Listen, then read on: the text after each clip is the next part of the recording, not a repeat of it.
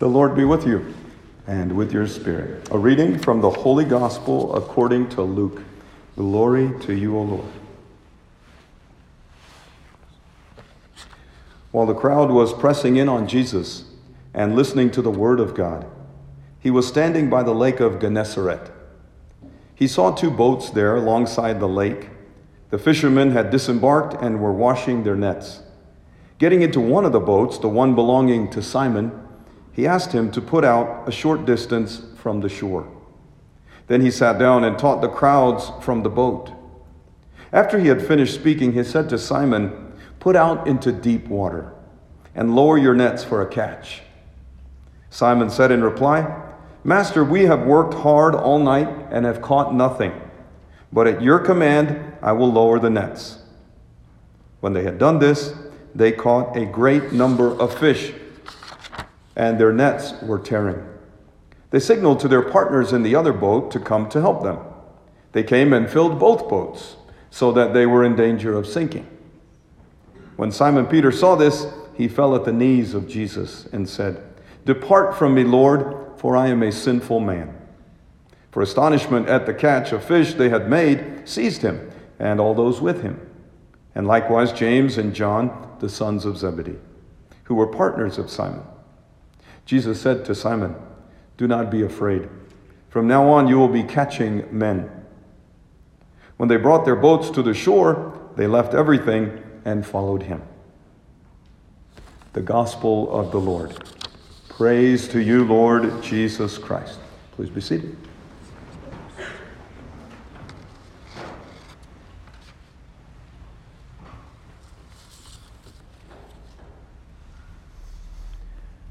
March 17th is the annual feast of St. Patrick. He was a missionary to Ireland from Britain and its first bishop. And as everyone knows, he is the patron saint of Ireland and all Irish people. On March 17th, everyone feels like an honorary Irishman or an honorary Irishwoman. So let me tell you three things that are kind of cool about St. Patrick and Ireland to get you in the Irish spirit today. First of all, the roads in Ireland they're just little narrow lanes, are notoriously narrow, and accidents happen all the time. Well, a Jesuit priest and a Franciscan priest were driving in two different directions on these narrow Irish lanes and ran into each other. Both were pretty badly shaken up as they stumbled out of their cars. The Jesuit priest asked the Franciscan, "Are you okay, Father?" The other priest answered, "Oh, I got a good bump on the head and a bit shaken." The Jesuit priest pulled out a bottle of Irish whiskey from his car and said, "Here you go, Father. Have a good drink of this and you'll feel fine."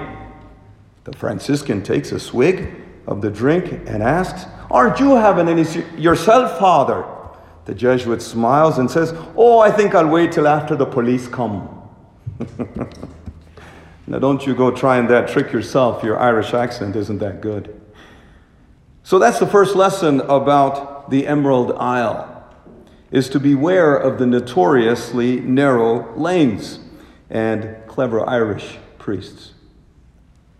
The second thing is that St. Patrick is not actually buried in Ireland. He is buried in Northern Ireland, which is a completely different country. Did you know that? And while Ireland is predominantly Catholic, Northern Ireland is principally Protestant. And St. Patrick is buried at Down Cathedral, a Protestant cathedral located in Northern Ireland. Many years ago, I took a vacation with a priest friend of mine, Father Eric Polmeyer, who is now a bishop. We both went to Ireland for a week or so, and we visited Down Cathedral and the tomb of St. Patrick in Northern Ireland. There's a museum inside that Protestant cathedral, and it tells the story of St. Patrick. But St. Patrick's history was definitely told from a Protestant perspective. That is, they portrayed him as a rebel and antagonistic to the Pope, to whom he was disobedient. In other words, they tried to paint St. Patrick as if he were a Protestant reformer 1,100 years before there were any Protestants. I'm not sure how accurate that version of events are. But whenever you read history, keep in mind who's telling the story. Winston Churchill is credited with saying very famously, "History is written by the victors." And there's probably a lot of truth in that. And that's the second lesson today. As you feel a little Irish, it can be hard to separate the fact and the fiction about St. Patrick. There's always some Blarney in it. And the third thing to get you in the Irish spirit has to do with the movie Star Wars, The Last Jedi. In the movie, Luke Skywalker has disappeared off the face of the earth, and he is hiding on some remote island away from civilization. Do you remember that island? Well, that island was not a CGI creation, but an actual place. That island is off the western coast of Ireland. It's actually one of two islands called the Skelligs. On that trip with now Bishop Holmeyer, we visited that island. In the movie, Luke is living in these beehive-shaped huts. And those huts were originally built by Irish monks, founded by St. Columban shortly after the time of St. Patrick in the 500s. Their Irish monks believed they were retreating to the edge of the world, out into the Atlantic Ocean, just like Luke was retreating from all the known world as well. So if you don't have time or money to take a trip to Ireland, just watch the movie, The Last Jedi. It's as good as being there. I know the juniors and seniors will be going on college trips this week and the week after spring break.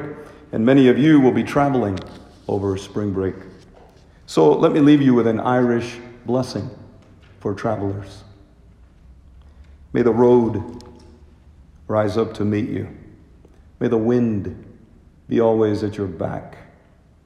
May the sun shine warm upon your face. The rains fall softly on your fields. And until we meet again, may God hold you in the palm of his hand. Praised be Jesus Christ.